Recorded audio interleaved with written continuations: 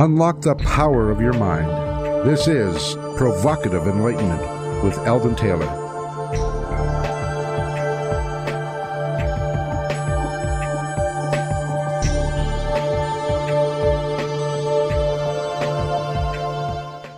Welcome and thank you for joining us today. The next hour is devoted to learning something more, not just about the world of shoes and chips and sealing wax, but about how, what, and why we believe as we do.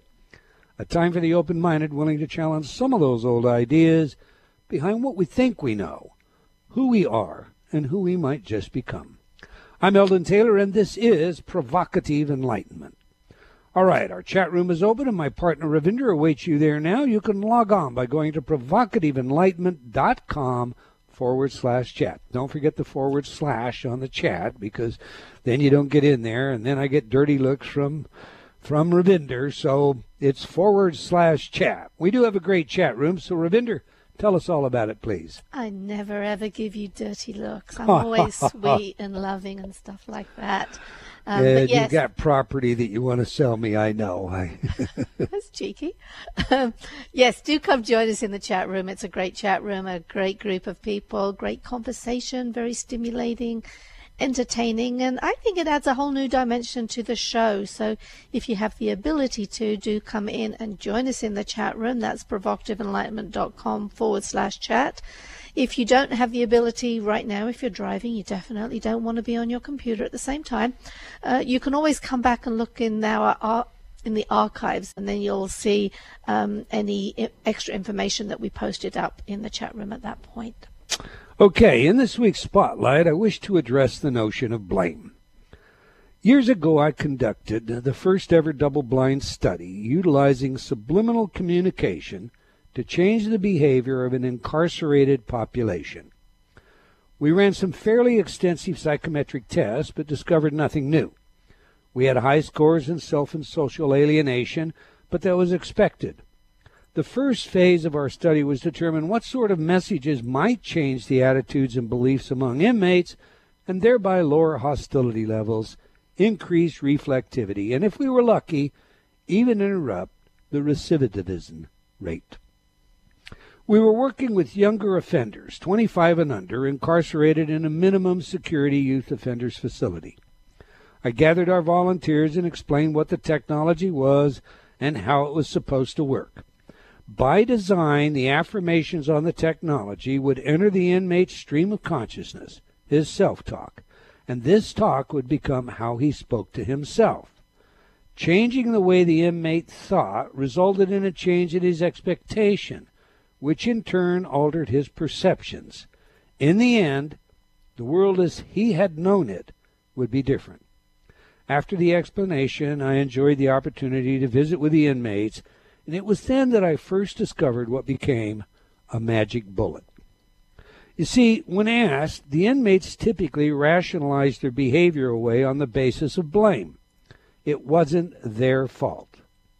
Excuses ranged from the dramatic, such as my mommy was a prostitute, the neighbor mainlined me at age 12, my daddy was an alcoholic, and so forth, to anger at society for the perceived injustices suffered by those born to poverty without hope of escaping through lawful means, or so some would say. Almost always these explanations were grossly exaggerated, but they served as an explanation or justification for illegal behavior. Blame is a confining perception. It is based on the belief that we are helpless victims. As long as we blame, there is an implicit assumption that we remain victims. We are therefore disempowered from actions that may remove us from the victim role. Now, please understand me. This is not in any way to suggest that there are not victims in the world, but it is to argue that so long as we choose to remain victims, we are essentially unable to move on. There are multiple ways in this world to be tied up. For example, someone can bind us with a rope or chain, but we can also choose to attach a thread to a doorknob and refuse to pull it hard enough to break it or to let it go, an action that essentially tethers us in place. Blame is one such thread that many refuse to break. When we discovered this common mechanism among our youth offenders, we built affirmations around 3 messages, 3 magic messages, if you will. Those 3 messages are, I forgive myself, I forgive all others, I am forgiven. And we added a group of self-esteem building affirmations to boilerplate our forgiveness set. But subsequent research has repeatedly verified the value of these 3 simple statements when internalized as part of our own true belief. The results of our study were so impressive that the prison system installed voluntary libraries throughout all their facilities, including maximum security. Indeed, the system we designed was eventually cloned out to a number of other prisons where it performed well as well. Bottom line, forgiveness is the key to letting go of blame. Once you surrender your need or addiction to blame, you find a whole new place where many things formerly impossible become possible. Making the impossible possible is something we can all do when we remove our own self-limiting beliefs. There is no belief in my mind more damaging than the idea that it's okay to refuse to relinquish blame. Your thoughts on this one, Ravinder? Oh, this has to be one of my favorite subjects. I think it's one of your most important teachings because it stretches into every single area. You're not free. You can't do anything if it's somebody else's fault. You can't do anything if you're blaming yourself. That's why you have the forgiveness affirmations on all of your programs. I forgive myself. I forgive all others.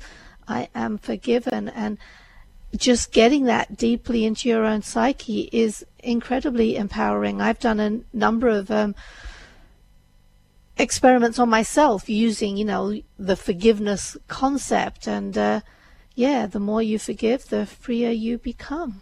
That's exactly what happens. You become free. And for those of you listening, years ago, about 15 years ago now, I decided, because I was lecturing on this subject, and it was our best-selling program, a program called Forgiving and Letting Go. I decided that it was so important that the program ought to be free. And for the last 15 years, we've given it away. You can go to eldontaylor.com, and there you'll see at the top of the page a tab that says Forgiveness. Click on that tab, and you can get this program. You can download it yourself free. There's absolutely no cost of any kind whatsoever. It's yours. That's how important I think this issue is. And again, repeated double-blind studies throughout the country and in foreign countries, for that matter, like Germany and Mexico, we have repeatedly verified the power of this statement. Okay, every week I read some of your letters as our way of involving you while paying respect to the very important role you play in making this show successful. Our last live show featured Ravinder, and we spoke about self-sabotage.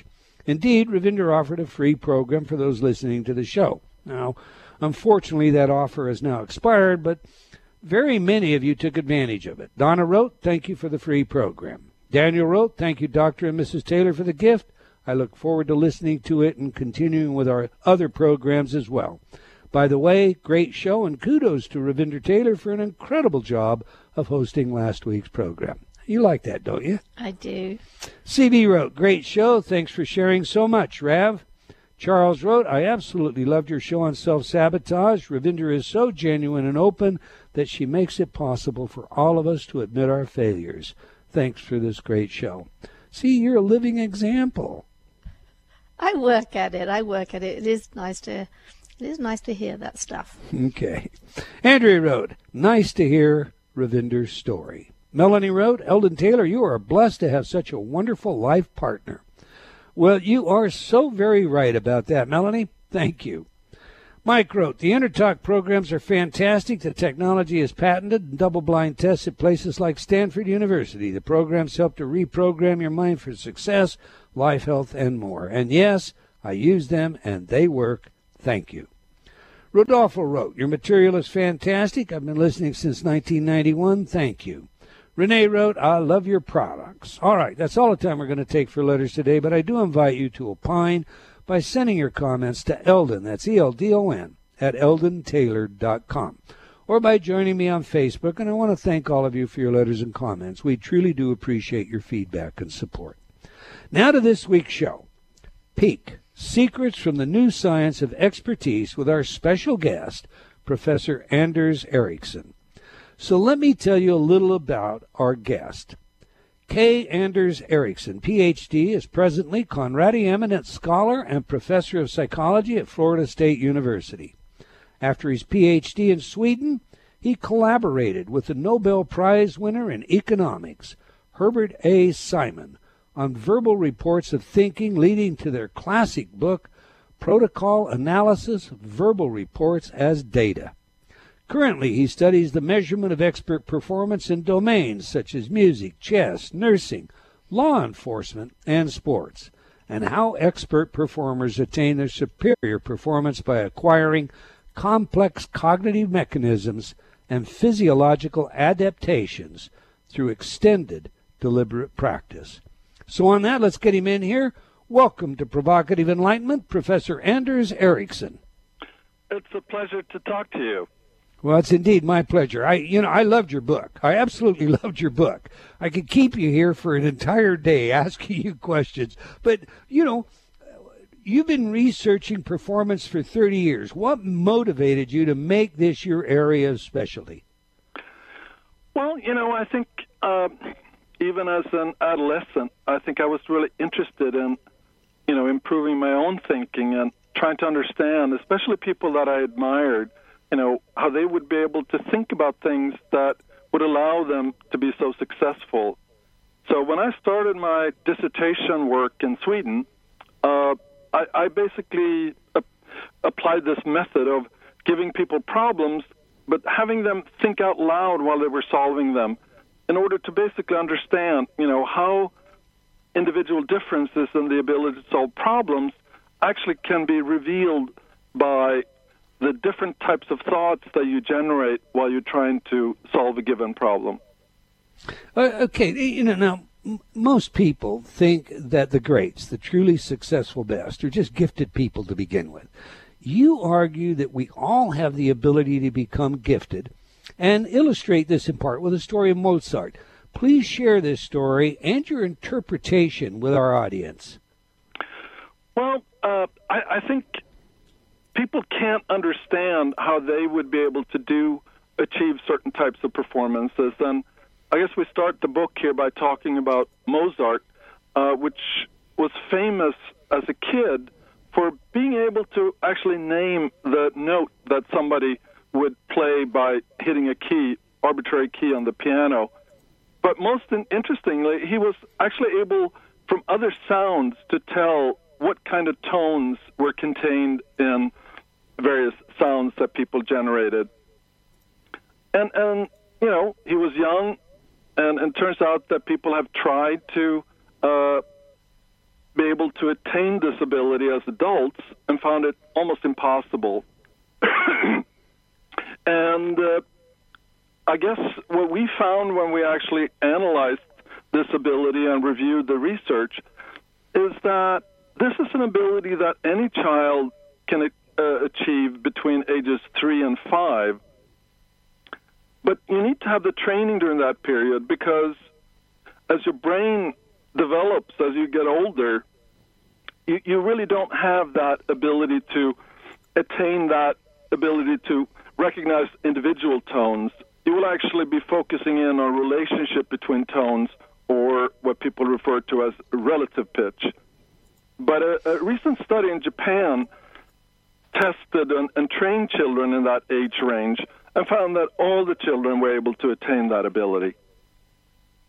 But only between the ages of 3 and 5. So you're saying that Mozart was trained at this early age, and that's what gifted him? That's the explanation, and that's the reason why you see a relationship between very successful musicians and that they actually have absolute pitch. But, it's not a perfect relationship by any means, but there is that relationship that led people to believe that this ability was kind of a sign of somebody having musical gifts, and that does not seem to be the case. And in fact, children in China China who basically learn tonal languages, and they basically acquire between ages 2 and 5 that ability of distinguishing the same syllable spoken in different tones. Again, confirming this idea that this is an ability that anyone can have, and basically if they're being given the right kind of training during that critical age period between 3 and 5. Okay, so now, we know from the research, of course, that it's much easier for a child to learn multiple languages at very early stages than it is for an adult. Research indeed indicates that when you attempt to learn a foreign language as an adult, you actually you're forcing a development in a adjacent area to the language, our typical language areas in the brain. Is this also true with music? I mean, you can learn it, but it's just going to be harder? Well, it turns out that the ability here to have perfect pitch is maybe very important for somebody who is a singer, who actually would have to start singing, without actually being accompanied by music. But it turns out that we have many very successful musicians who don't have perfect pitch. So it was more that people noticed the correlation, but nobody really was able to establish that if you didn't have perfect pitch, you couldn't be a musician. So it's one of those curious abilities that people were just sort of hypothesizing might be related to musical gifts. Now I think we really, especially with the work here of Suzuki, really find that if children are encouraged here to generate music with their parents, they can acquire music skills very similarly to how they learn how to speak their first language. And actually, as parents, providing children with these opportunities, I think is something that could actually be very helpful, not just to the child, but to allowing the parent interacting now with the child and generating some, really exciting musical experiences. Yeah, I've seen research that suggests that young people who do develop multiple language skills and early music skills tend to score higher on IQ tests, do better in performance levels. Do you think that moving the arts out of our early education has created a problem with perhaps limiting the kind of creativity that we might otherwise have? I think that's a very interesting and difficult question, and my personal view, and this is more an opinion, because I do think the reviews I've seen suggest that there is a lot of kind of correlations between the parents who are actually providing musical training to their kids and other factors that may actually influence their success in school. So that presents a problem drawing inferences about, whether kids get musical training, if they're actually doing better than the average kid. There may be many factors involved there. Right. Correlation is not causation, but go ahead. What we're kind of arguing is that if you can help a child acquire, a high level of skill in some domain, whether it's music, dance, maybe chess, or some skill, where they can actually start, thinking independently and actually feel like they can be in control over and understanding a given domain. I think that, really helps them see how much they can actually improve if they're given now the right kind of support and training by a teacher. And that experience in itself, I think, can really help somebody when they're in adolescence and starting to think about a professional, choice, that then they can apply the same kind of principles to excel and really be successful in whatever profession they, embark on. You know, a couple of weeks ago, we interviewed Professor Rosen about his book, Eye Disorder, and he has studied, the impact of technology for the past 30 years. And he's convinced, as a result of using fMRI, watching young people's brains, that when they enter this state they consider boredom today, that it's exactly the same state that you and I might use if we're attempting to be reflective and solve a problem or think through something. And they find that state unacceptable. So they do what they can do to avoid it, to move away from it. And, of course, his conjecture is that is going to damage, in the long run, the kind of creative intelligence that we see from young people. Do you think a possible antidote to this boredom we hear from all these young people today because of their iPhones or iPads, all of this constant stimulation, that if a parent were to practice what you're suggesting, that it would begin to teach them to use this time for creativity, for concentration, for practice, and they would find boredom less likely to be something they experience when they're in that state? I think that's a very interesting proposal and idea, and I would basically base here on my own, kind of growing up. I remember my parents were religious, so I spent a lot of time as a child, sitting in and sermons, and I remember that was difficult for me. So what I ended up doing was to generate games with myself and problems for myself. And sometimes my father was actually giving me a couple of problems here before we went to church so I could be thinking about them.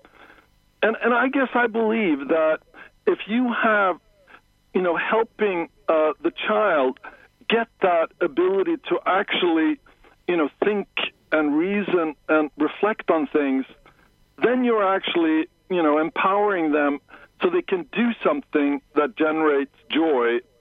And I personally think it's so interesting to see those children who become successful often as musicians are those who early on actually can sit down by the instrument and actually play, and they play music that they themselves can really enjoy. And I think that idea of being able to engage in an activity where you yourself are able to produce something that is enjoyable. And I think that's, the complete opposite of being bored, where you are more or less just sort of fighting off not having any sort of interesting thoughts. But, in this state where you're actually exploring now and sometimes setting new goals for yourself, you actually provide meaning and focus and concentration.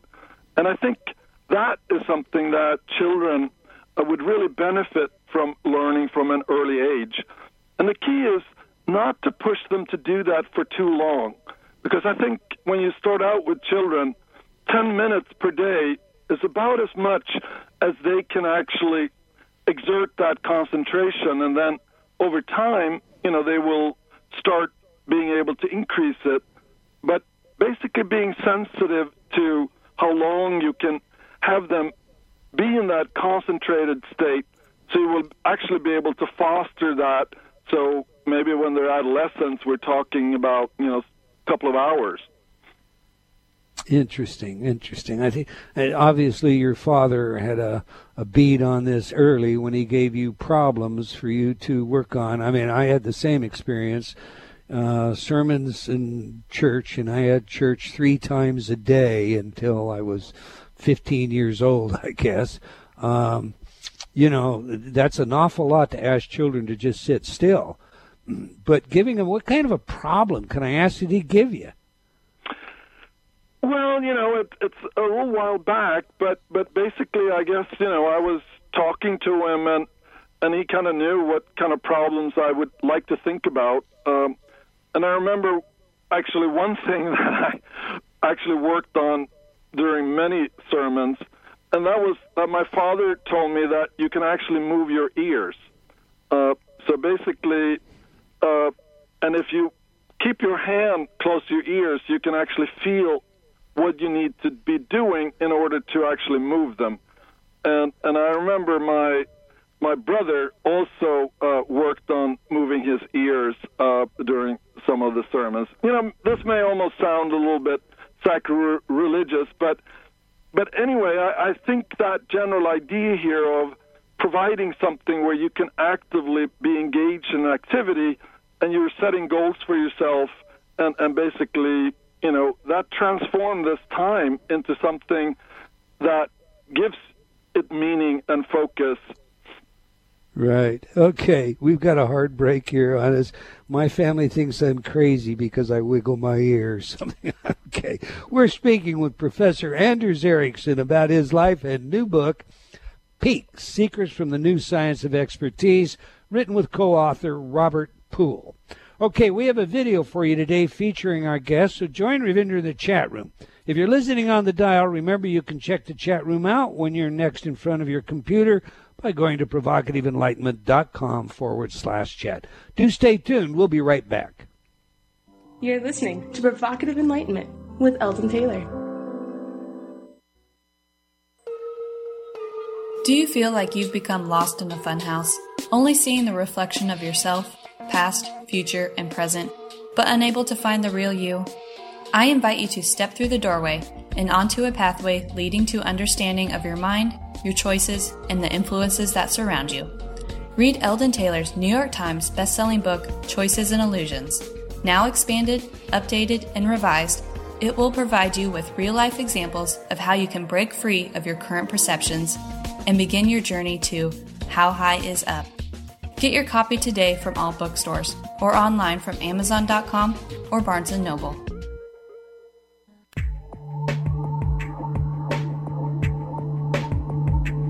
Unlock the power of your mind. This is Provocative Enlightenment with Eldon Taylor.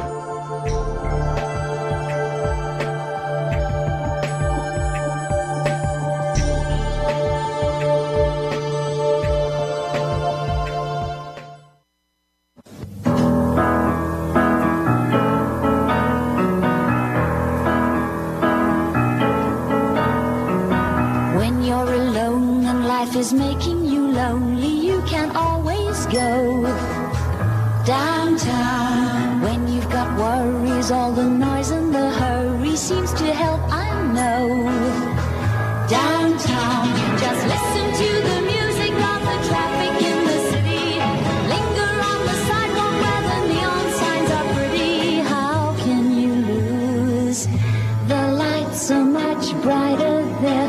You can't forget all your troubles, forget all your cares. So go downtown. Things will be great when you're downtown. No finer place for sure. Downtown, everything's waiting for you. Downtown. Don't hang around and let your problems surround you. There are movie shows downtown. Maybe you know some little places to go to where they never close. Downtown, just listen to the rhythm of a gentle bossa nova. You'll be dancing with them too before the night is over. Happy again. The lights so much brighter there. You can't forget all your troubles, forget all your cares. So go downtown, where all the lights are bright. And welcome back. If you've just joined us, we're chatting with Professor Anders Ericsson about his work and book. And this is a great book. I mean, if you've got a family, if you've got children, you want to give them a head start. If you don't feel that you have climbed as high as you might, if there is an ambition that you have, you want to take up music, for example, or chess, you've got to read this one. It's a great book, Peak, Secrets from the New Science of Expertise, by Professor Anders Ericsson and his co-author Robert Poole. Now we ask our guests for their favorite music that has some genuine significance to them. By now you know music psychology is a hobby of mine, and it's a new field of research with practical relevance in many areas, including investigations of human aptitude, skill, intelligence, creativity, personality, and social behavior. All right, we just played some of Downtown, performed by Petula Clark. Now, I understand you requested a version by Diana Ross and the Supremes, but we were unable to find that one. So, Professor, please tell us, why is this music important to you, and how does it instruct us about who you are? Well, it basically was the piece of music that best captured the year that I spent in the United States as a 15-year-old. I was part of the American Field Service program where, students were being brought in from different countries and then given the opportunity to spend a year in the United States. And for whatever reason, that piece of music, kind of associates all those experiences that I had. And I remember when I came back to Sweden, I was asked to give a talk about my year in the United States, and I used that song both in the beginning and the end of my presentation. And I think maybe that year in the United States, it's certainly one of the most important years of my life, when I was basically transported from one culture into a different culture. And I think for the first time I really saw much more of what was me. When you're living in a culture, it's kind of hard to know what is you and what is the environment. But when you get that dramatic shift of environment, you actually can start seeing here that you're responding in the same way. So you really need to confront now that this is part of you. And if it's something you want to change, then you need to sort of pay attention. Oh, cool. One of these days I'm going to assemble all of this information into a book.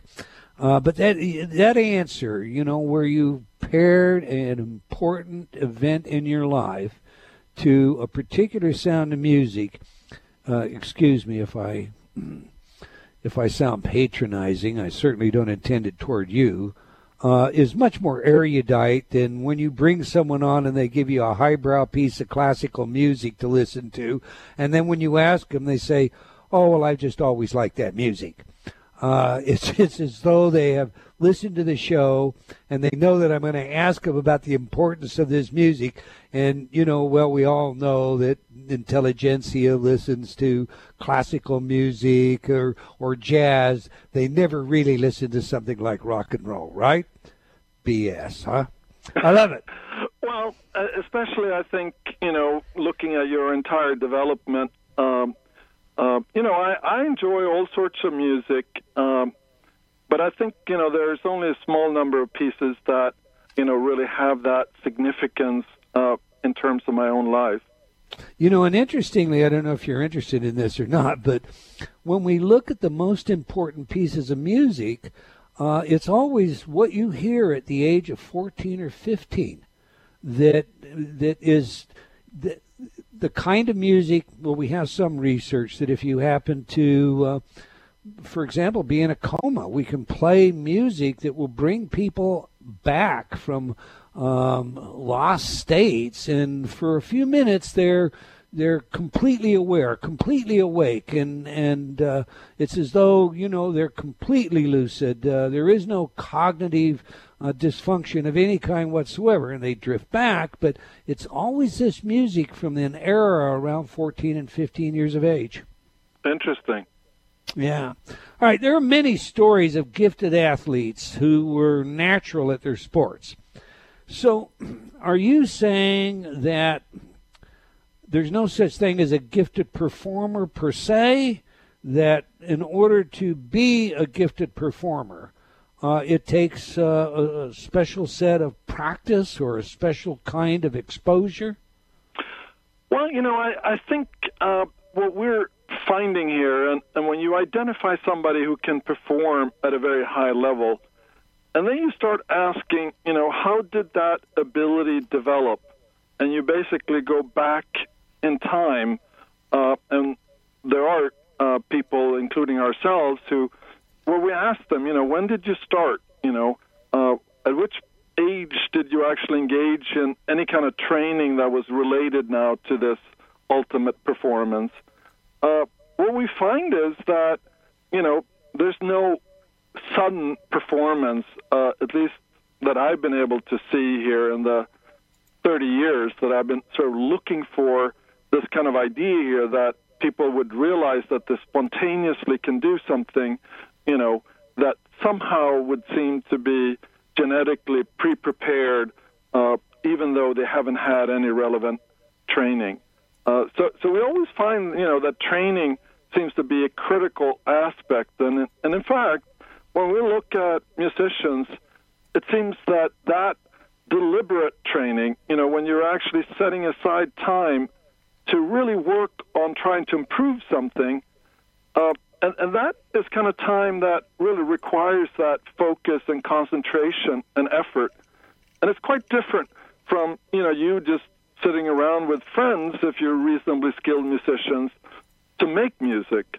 It's sort of the same difference here between people who play soccer games, which does not seem to be actually, very helpful to improve your performance, as compared to when you're actually engaged now in some kind of training activity, to build strength or build endurance or something where you actually have an explicit focus and you're deliberately, pushing yourself to be able to reach a higher level.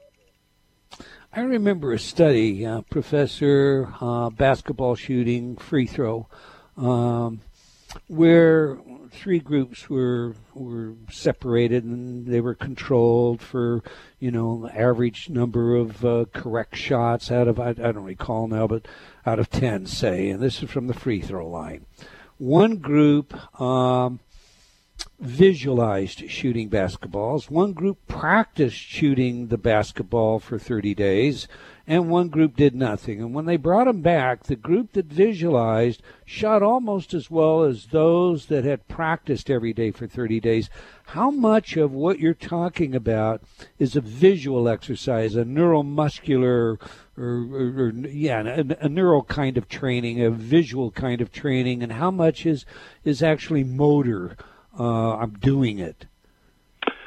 Well, according to our research, I guess it would make a difference what level of skill that you're dealing with. And I guess some recent research kind of indicates that if you are actually able to image the activity well enough that you actually are able, be highly skilled, you can get benefits. So, for example, a musician who's going to play a piece, they can just look at the music and more or less play it in their mind as a way of practicing and preparing for actually performing the piece of music. However, if you're not a skilled musician, there are probably going to be very little gains for you looking through the notes, basically, because you can't really, image exactly what's involved so you can identify potential problem issues when you're going to perform it. So my feeling is that imaging may be an important aspect, and it sort of depends on, most specifically, what is it that you're trying to achieve with your imaging. So, and I usually have this kind of test. So what is it that you can do after you've engaged in this activity that you couldn't do before? And if you can pinpoint that, then that makes sense, that basically this activity now served an instrumental purpose of actually elevating your performance. There's something that has bothered me, and maybe you've got an answer for this. There's a notion out there that somehow, we have packed between our ears a lot of information that we're unaware of. And we see that perhaps with acquired savants and newfound abilities. So someone like Jason Padgett, who can draw perfect fractals freehand, a geometry genius, or Derek Amato, the pianist who suffered, or Rick Owens, the artist who experienced a brain trauma, Alonzo Clemens, the sculptor who suffered a severe fall, and so on and so on. These people suffered a head injury and came away geniuses with exceptional abilities. Does this not suggest at least that some forms of performance skill may reside in the brain and can manifest without practice or training.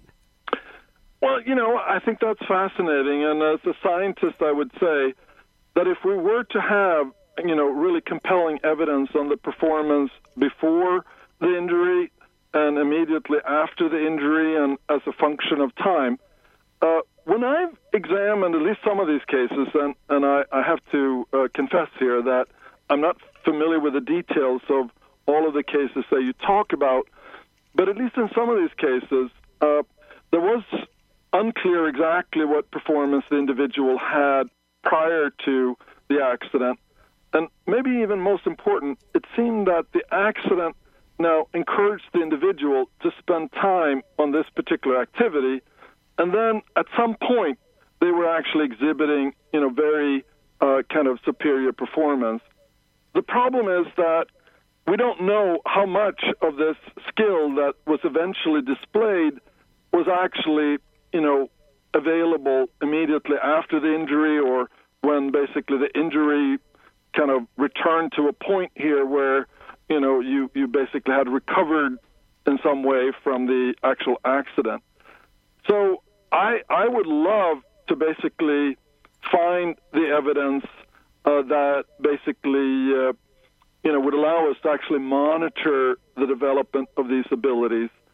I know from a couple of cases where basically individuals have proposed that sudden emergence of ability, that when people actually went back and interviewed individuals that would have some kind of access to what this individual was doing, they found kind of a different story. So there's basically, there was a claim here that one savant was suddenly able to play the piano, and basically when they studied this more carefully, it turns out that this savant was living, I guess, with an aunt or something, and they were actually playing the piano together for 3 or 4 years.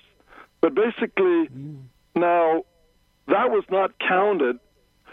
So what actually did happen was that this savant actually played something that he had heard on the radio. So this was the first time he actually played something that wasn't basically instructed. And that's, I guess, interesting, but by knowing here how this preparation and the training during the 3 or 4 years preceding, where they were, playing and singing together, would seem to me to be an important piece to understand how this final performance here of being able to play something that he had heard on the radio was possible. Interesting. I know I spoke with Jason Pageant, and he was in a karaoke bar one evening, came out, and he lives in Seattle, came outside, was jumped, robbed, hit over the head. He came to in the hospital after a couple of days, and, mathematical wizard. And his education would indicate that he was not anywhere near that. But that doesn't mean that just because you got a bad grade that you didn't somehow absorb the information either. So that would be an interesting area to follow up. Let's do this. Discuss the interplay between genetics, environment, and personality as you have found it to be a role in the success of the best of the best. So our approach is to identify people who are really performing at an exceptional level, and then basically work backwards to kind of see here at which point were they able to do things, or basically did they develop mechanisms that would make them different from other individuals. And then we were asking the follow-up question. So is there anything that they were doing differently about their training that could possibly explain now how they acquired these mechanisms? And when we actually work backwards in that way, we don't really find a lot of evidence here that, these children were able to do something amazing before training started. In fact, it seems that it's very, very hard to predict which individuals will be successful when they're adults based on their performance when they start these activities, which is typically very early. That's between 3 and 5 is when a lot of individuals start in in ballet, music, and other kinds of activities. They may not start the specific sports that they excel in, but a lot of kids will actually start, doing various kinds of sports and engage in training that may actually be, important for them as they're later on selecting to specialize in a particular sport. Okay, we've talked about sports a lot. One of the areas of your book that I found really interesting had to do with the relationship of IQ and chess players. I mean, because, generally you think of the nerds as the chess players, they have their chess. And so you associate that with IQ. But if I understood your book correctly, many of the best chess players don't have a particularly high IQ. Flesh that out for us. Right. So what we found in a lot of domains, and that's actually true in music as well as chess, that when you start out, so basically the first time you're playing chess or you're introduced to a musical instrument or, you're being tested here on various musical tests, people find that there is a correlation now between how well you do on the traditional IQ test and how well you do on these activities. But as you get more skilled, so you actually acquire a performance here where you can do things that you couldn't originally do, we find that then the correlation here with IQ disappears. It seems that you're acquiring specialized skills that are really driving your ability to perform. So there's no longer this reliance on whatever you were relying on when you performed well on the IQ test. That seems to carry over to these other kinds of tasks. We don't have a lot of time left, and we've talked generally kind of roundabout. So I'm going to go very specifically to your approach now. Please share with us the Top Gun approach to learning and your Think Aloud method. So the Top Gun approach, one of the problems when we're actually wanting to train and do things in real world is, there are consequences. A doctor who starts doing surgeries on patients, basically there are consequences for the patient. So it's difficult for doctors to get that appropriate training. And I guess the extreme example is if you're at war and you basically are meeting enemies that is going to try to shoot you down. If you get shot down, then basically you won't have a second chance here to kind of keep improving. So what they found was that if people survived, 5 to 10 interactions with enemies, the probability that they would keep surviving future was so much greater. Now they developed, basically, while there was an intermission in the Vietnam War, a training for only naval pilots. So they were actually now flying, and they actually could simulate the enemy aircrafts by having trained pilots facing them. But instead of shooting missiles and shots, they were actually just taking pictures of what happened. So in the afternoon, they could go through and look at the tapes. So these pilots could now actually learn from their mistakes without actually being killed. And what they found that when the, basically Vietnam War resumed, the naval pilots were actually reducing now their loss rates by an order of 6. So it used to be about 2 enemy aircrafts for every one that they were losing, and the new ratio was 12 to 1. Wow. But interestingly, the Air Force that did not engage in this kind of training, they were still at the 2 to 1 ratio that they had before basically this training was started. Very interesting. Professor, we have about 1 minute, and I want everybody to know how to reach out to you, learn more about your work and ideas, presentations that you may make, where to get your book and papers and so forth. So please take a moment and share your contact information with our audience. Right. Probably the best way to contact us is through a website that my co-author Robert Poole and his wife have set up. And that is, it's basically peakthebook.com. And there you will find contact information, and you can basically submit email questions and other kinds of things. So that probably would be the easiest way to reach me. Teach, T-E-A-C-H, thebook.com. Peak. P-E-A-K, the book, T-H-E, book, B-O-O-K. Good. I'm glad I repeated you because I was putting it incorrectly. Peakthebook.com. I would highly recommend this book to all of you out there listening. It is a great read, and you owe it to yourself. You've got one life. Live it the best you can.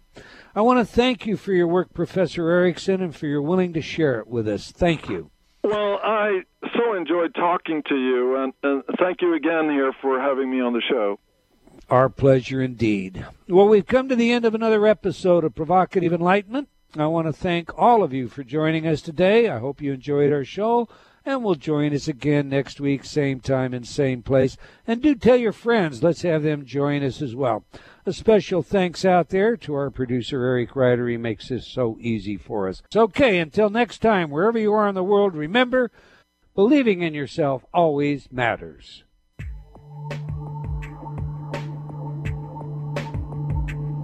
Provocative Enlightenment has been brought to you by Progressive Awareness Research and other sponsors. Provocative Enlightenment is a syndicated show and appears on other networks. For a schedule of show times, visit provocativeenlightenment.com. If you're interested in becoming a sponsor, write to Eldon at eldontaylor.com.